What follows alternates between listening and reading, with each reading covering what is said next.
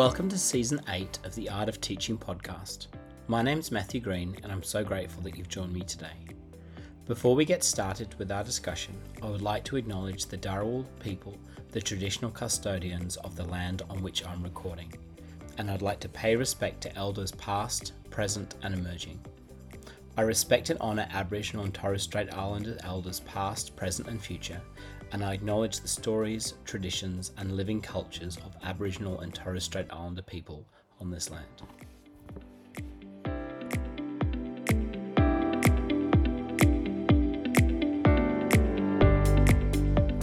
It's school holidays here in Australia and we're all taking a well-deserved rest. I thought today I would share a snippet of a much larger conversation that I had with the amazing Dr Anantha Duraiappah. Dr Anantha is the director of UNESCO's Mahatma Gandhi Institute of Education for Peace and Sustainable Development. It's located in Delhi, India, and is UNESCO's first Category 1 institute in the Asia-Pacific region. Dr Anantha is presently focusing on researching and exploring how firing Gandhi's neurons can be integrated into the educational curriculum of the formal, informal and non-formal education systems around the globe. In this snippet, we talked about why it's just bad economic practice when we don't listen to the clients, or in our case, our students, new frontiers in education, and lessons learnt from Mahatma Gandhi. The full episode will be linked in the show notes.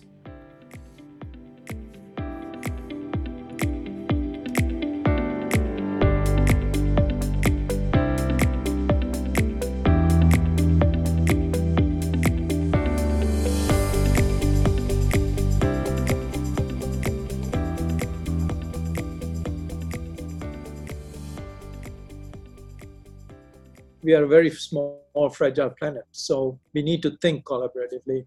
We need to put our resources into more productive things like education and science and research, rather than into arms and so forth. I don't think that's a zero-sum game. Whereas I think with investment in education, it's a win-win game for everybody. Now, for education. I think we have come. One of the lessons I think when we listen to the children, and we have to listen to the children in education. I sometimes think that it's one sector that we don't listen to the client, and it makes bad economic practice when you don't listen to the client. But our client are our children. When we listen to them, the thing that they miss most about school is the socialization that they have with their friends. Not so much about the learning and the maths and stuff. So the school, as we go back, I think would have to be a re-engineered space where we build that kind of social competencies. The competencies of mindfulness, which means emotion regulation, because COVID has really brought to their attention how emotions, mental health is so important. How to have emotional resilience at times of stress, like what we have gone through. Emotional resilience is important in terms of mindful emotion regulation, attention regulation, then of course empathy in terms of understanding the others who are in their own perspective, and not to make values judgments based on from yourself. And then compassion is to do something about it rather than just being empathetic. So these are the kind of trainings I think our new education system should. I always say MGIP was ahead of the curve because we focused on digital pedagogies and SEL before COVID hit us. We started this in 2015, 2014. 2015, we started putting together all these things. We knew that the digital world was the new frontier. As a Trek, you know, the final frontier. So this is the new frontier, and we knew that. But we wanted to make sure that we take advantage of it rather than just being a transmissive kind of a medium.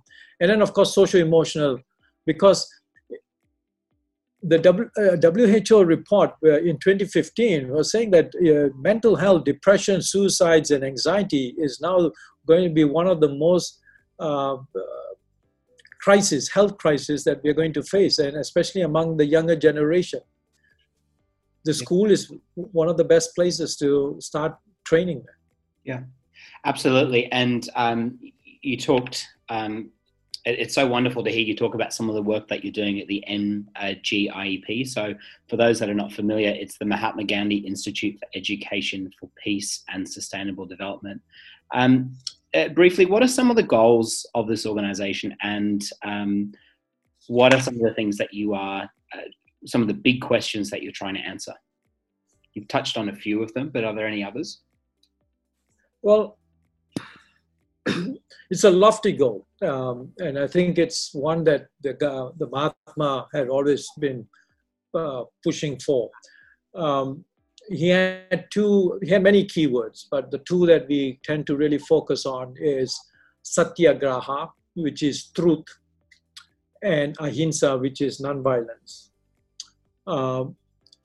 And what we thought, and this is something that I wanted to stress, is that learning about nonviolence, learning about empathy, learning about sustainable development, reading it from the books does not mean that you're going to act in that particular way. So what we say is, you can see many people cite Gandhi and then go and do exactly the opposite. Yeah.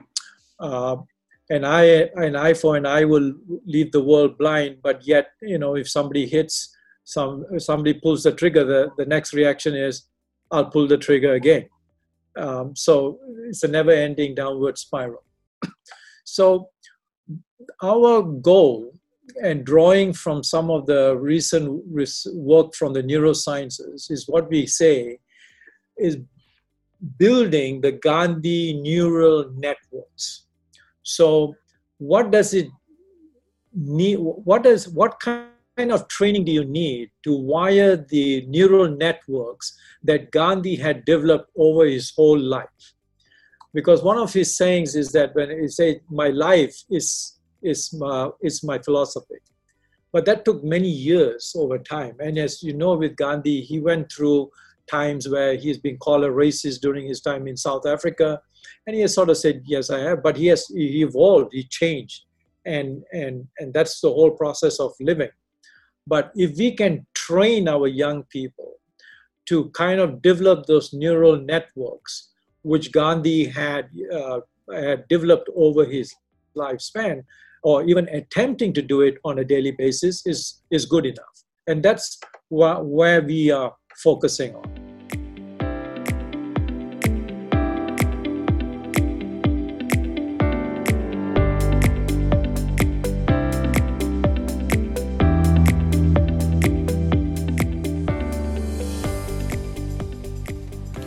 Thank you for taking the time to listen to the Art of Teaching podcast today.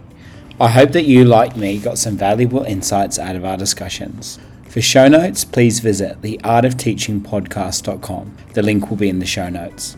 Thanks again for listening, and can't wait to see you for next week's episode.